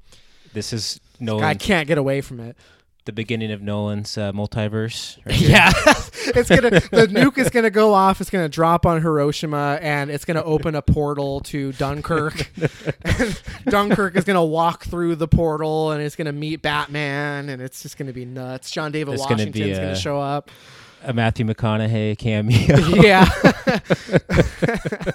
He's in the bookshelf. it's gonna be like an Easter egg. Like there's gonna be a scene where Batman is talking to the Jonas Brother or something from Dunkirk, and you're just gonna see a book fall off a bookshelf in the background of the shot. Oh man, Nolan nerds are gonna nut. Can you imagine? I wish he actually would. That would be amazing. That would be the first time a filmmaker has gone so far up their own ass that there's just no coming back. And I kind of hope it happens. We'll see. And you would be there for it. I would be first in line. Oh man, big time. I'm going to say two things real quick. So I saw on the plane, Catch Me If You Can, the Steven Spielberg film. Mm-hmm. I had never seen it before. So first time was on a plane. And that movie's awesome. I like that movie a lot. 4.5 stars. Should watch that again. That's a fun flick, if I do say so myself. That is just a good time at the old cinemas. Not much else to say beyond that. I mean, the movie's fucking 20 years old at this point, but finally caught up with it. And one last thing I'll mention, Friday the 13th just passed, so Haley and I drank some beer and watched some scary movies. And I picked a film I had never heard of, actually, called Intruder, which is an 80s like slasher film set in a grocery store. And I really liked it. I mean, that's, kind of my lane is like trashy 80s slasher movies, like The Burning or the Friday the 13th movies, although I'm not a huge fan of those, but Slumber Party Massacre, stuff like that. And it's a really fun movie. There's some really good kills. Sam Raimi and Bruce Campbell are both in it because it's like directed by this guy Scott Spiegel, who I guess I don't know the exact relation, but I guess he's worked with Raimi in the past, like around that time. The Evil Dead, Darkman era of Sam Raimi's career. Scott Spiegel directed From Dusk Till Dawn 2, Texas Blood Money, and Hostel Part 3. So he is the sequel jobber of popular horror franchises. Mm-hmm. And if you look at his acting credits, it's fucking Sam Raimi movies. Oh, yeah. Spider-Man, Spider-Man 2. Sam Raimi's Evil filmography. Dead. Yeah. Sam Raimi's always got to hook his homies up. Bruce Campbell is in all of his movies. Anyway, so some relation there, but it was really good. I mean, if you're into 80s cheesy slashers with fun kills and just like movies that are a good time, this is one of the better ones. I was a big fan of it. I do like some of the movies you mentioned. I'm a big fan of The Burning and Slumber Party Massacre as well. Then definitely check it out. It's on Shudder. All right. So if you like those movies, you would definitely like this movie. It's pretty fun. It's one of those movies that's like, it's not so bad that it's like you can't get into it, Like there's some, it's very Sam Raimi inspired in the sense that there's just like, it's like if Sam Raimi was bad at making movies, if that makes sense. Like just weird shit. Like there's this shot in the movie. It's in a grocery store, right? So like there's a shot in the movie where it's black, and then one of the characters is sweeping, and they sweep stuff off the camera. So like the camera is on the floor looking up. So it's like you start a scene and it's black and the character like is sweeping and they sweep debris off the camera, you know, like just weird, unconventional stuff like that. That doesn't really Sounds kind of cool. Doesn't add anything to the movie, but like, you know, that's a thing that you would see in a Sam Raimi movie. So you can tell that they're buds, but not nearly as good as of a filmmaker as Sam Raimi. But Sam Raimi's in it. And so it's Lester Raimi, not directed by Raimi. correct. Okay. It fits into the Sam Raimi cinematic universe. Right. That's all I got. That's all I'll mention. Let's see if I have anything else. Oh, another one that finally clicked for me. Her, directed by Spike Jonze. Oh, I love to hear it. Rewatched it and got it up to a 5. Oh, and Oh yeah. probably, still don't love the movie as much as you. Not many people do, but That's correct. Yeah. but yeah, I do love it, and I don't really have any issues with it anymore. I think my stance on it before was that I really liked it, but didn't think it was saying much more than like surface level stuff.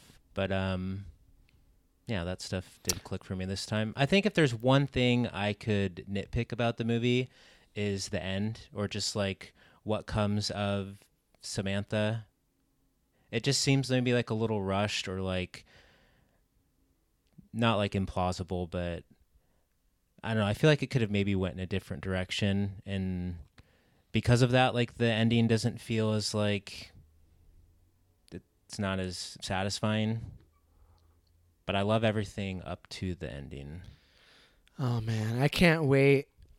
Give it another year or two. Get that rewatch in, and that ending. Once that ending clicks for you, it is game over, dude. It's going to be in your top 10 too, because that ending is integral to like what the film is trying to say about artificial intelligence and technology and the limitations.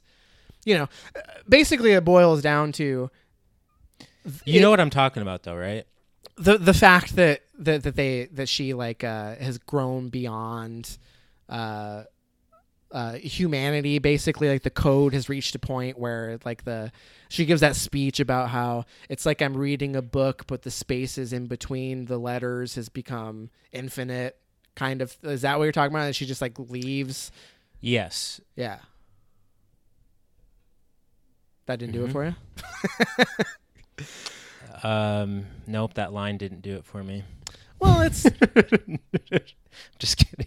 No, I know, but talk about lines though. I mean, come on, it's chock full of them. But oh yeah, I don't know. Yeah, maybe I do need to watch it again. It just, I don't know. Maybe it like wraps up too quickly there, or just, I don't know, something about that. It's like the scene. I think he's like in a stairwell, like at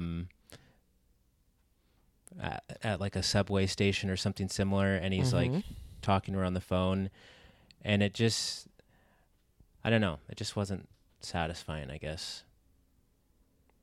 I can see what maybe you're I saying. missed a piece of it or something. Maybe I'm not tying it all together. Well, yeah, I mean, I think the point of that, because like the actual end of the movie is like him reconnecting with the Amy Adams character after the AI have left, like they've moved on, and it's just them. And like one of my favorite endings in the history of cinema is that shot of just the two of them sitting on that rooftop after they've been left, and it's just like the humanity of that moment of them realizing, like, I think it's a commentary on like the human love and attraction is that, at the end of the day, like all we have is each other, and our limitations as a species are part of what makes this experience beautiful. And I think that's why that ending is so important, because it's like it recognizes that there's a limitation to love that humans can show for one another, that these AIs who like aren't tethered to the human world can experience love on a level that is just like kind of unfathomable to us. But it for me, it's meant to illustrate like the intimacy of human to human connection. You know what I mean? Because I think that's the moral of the story at the end of the day, is even though it's like a beautiful love story, the moral of the story at the end of the day is like there's nothing quite like the intimacy that a human being human being to another can share. Like that's part of what makes us human, is like the physical aspect of it. I don't know. It's now you got me on a soapbox about her again. No, I think there's a lot of interesting ideas in like how it explores how you could fall in love with your operating system or whatever, but then how at the end, like you just said, how like the human connection is like most important or will like always prevail, or it's unmatched compared to the love or whatever you could get from the OS. Mm-hmm. But yeah, I think there's a lot more going on there than what I initially saw. So it's up there for me now. I was just looking at Spike Jonze's filmography to see if there's like a in development section on his Wikipedia, and I just got super depressed because after her, his filmography is Jackass Presents Bad Grandpa, Jackass Presents Bad Grandpa 0.5, Jackass Forever, and Jackass 4.5. So he's just hanging out right now. Although he was a executive producer on 9 Days, which was huge for you too. That makes sense. Yeah. That definitely makes sense. I mean, he did do that Beastie Boys documentary for Apple, the Beastie Boys story or whatever, but I should watch that. I fucking love the Beastie Boys, dude.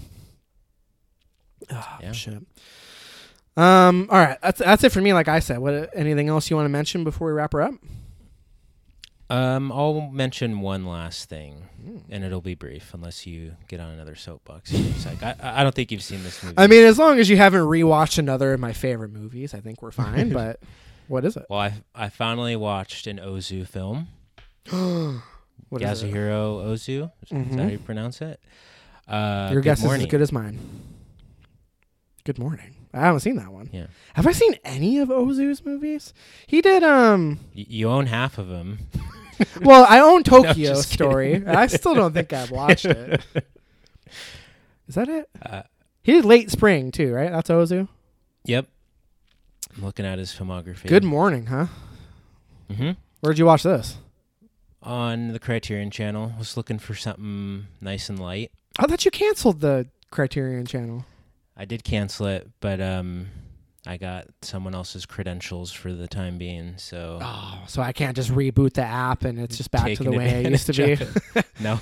Damn. Okay. So, what did you think? I did like it quite a bit. It's a very, like, simple and intimate story. It's, I don't know, I feel like you could almost just call it a comedy. But essentially it's just about these two kids, they're brothers. They live in a little village, and they spend their time doing things that kids would do. But the main like plot or thrust of the story is that the kids want a television set, and their parents are against it. So apparently, this is a gentle satirization on consumerism in post-war Japan. Interesting. Sounds right up your alley.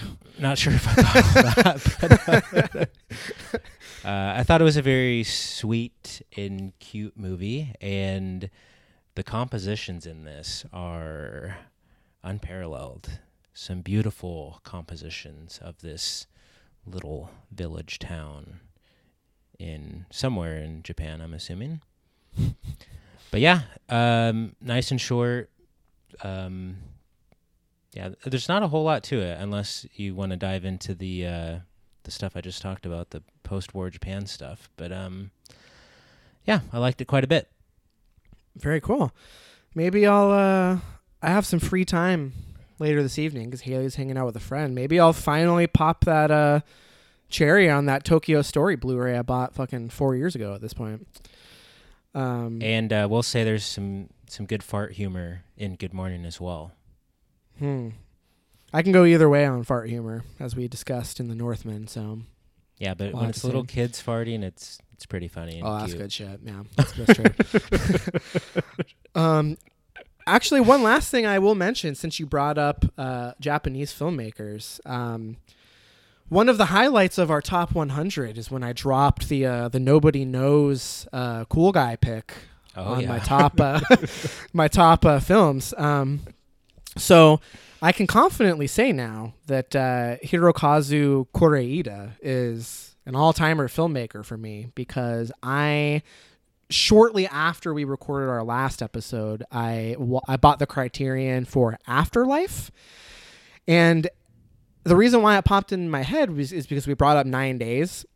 Afterlife. Have you heard of Afterlife? Do you know anything about it? I have heard of it, but I don't know much about it. So tell me if this sounds like 9 Days to you. So the premise of the movie is you die and you go into a purgatory type state where you are given a week to decide what memory you would choose to take with you into the afterlife. So this movie should have been called 7 Days? Yes. So very, very similar conceptually to 9 Days, right? Because 9 Days is about like you have 9 days and this person decides if they're going to be given the opportunity to live life or if they're going to just, their spirit is just going to pass on. Skip. Mm-hmm. Basically, it's Monopoly where, advance directly to go, skip everything else, whatever. So Right. Conceptually very similar, but oh man, like this guy, I can't think of a more humanist filmmaker than Koreeda. Like he is just so in touch with the human condition. And you know me, any movie about the human condition, I am just going to lap up like a dog. You know what I mean? So I was loving Afterlife. I found it incredibly profound, so moving, very well acted. And this guy is big time. I mean, he's got a new movie coming out. I'm pretty sure it just got acquired by Neon, if I'm not mistaken. It's called Broker. For those who aren't familiar, this is the guy who did Shoplifters, Nobody Knows, Still Walking. His new movie comes out this year, and I think Neon just acquired it. But anyway, some production distributor just picked it up. So he has a new film coming out this year. So maybe I'll be eating my words about with the dad from Parasite, Song Kang-ho. Mm-hmm. He lives in Seoul now, so he's Japanese filmmaker, but he works out of Korea now. But yeah, this guy rules. So thank you for jogging my memory, because I had seen it so long ago that I wasn't going to bring it up. But could be your favorite movie of this year. My Broker. top 10, I could have a new 5 2022 films in my top 100 between Men, Broker. Oh man. Yeah, that's true. This is 2022 is off to a good start. So anyway, that's all I'm going to mention. But Nobody Knows still reigns supreme of his filmography that you've seen? Yes. If I had to rank what I have seen, I would say Nobody Knows is my favorite. Probably followed by Shoplifter. I don't know. I'm dying for a Shoplifters rewatch at this point. So now that I'm a Koreeda stan. You got to check out some of his other stuff. Still Walking is pretty high up there, and he's made a ton of movies. Yeah, Like Father, Like Son is one that I want to see. He's made a ton of movies, and they're pretty well liked. He has a movie called I Wish that sounds heartbreaking. So, but yeah, this is your guy. I found my guy, and you've only scratched the surface. How exciting! It goes Charlie Kaufman, Koreeda, and then I don't know, fucking probably Aronofsky, I guess after that. Just wait till Men, and then it's him, Alex Garman, through and through. yep. Oh man, Your Mount Rushmore of filmmakers, right there. that's what's your Mount Rushmore of filmmakers? Safdie brothers take up 2 spots. Get fucked. Then Panos, Cosmot. No, I'm just kidding. Yeah, right. Off the top of my head, Yeah, top Safdie 4. brothers. But we're talking all-time directors. Your Mount Rushmore of directors. All right, I'm gonna go with Safdie brothers, Coen brothers, Trey Edward Schultz,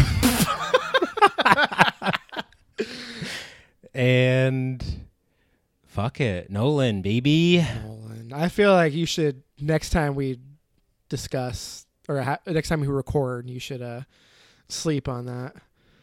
Trey Edward Schultz, I know you love the guy, but I mean, come on. Are any of his movies even in your top 10 of all time?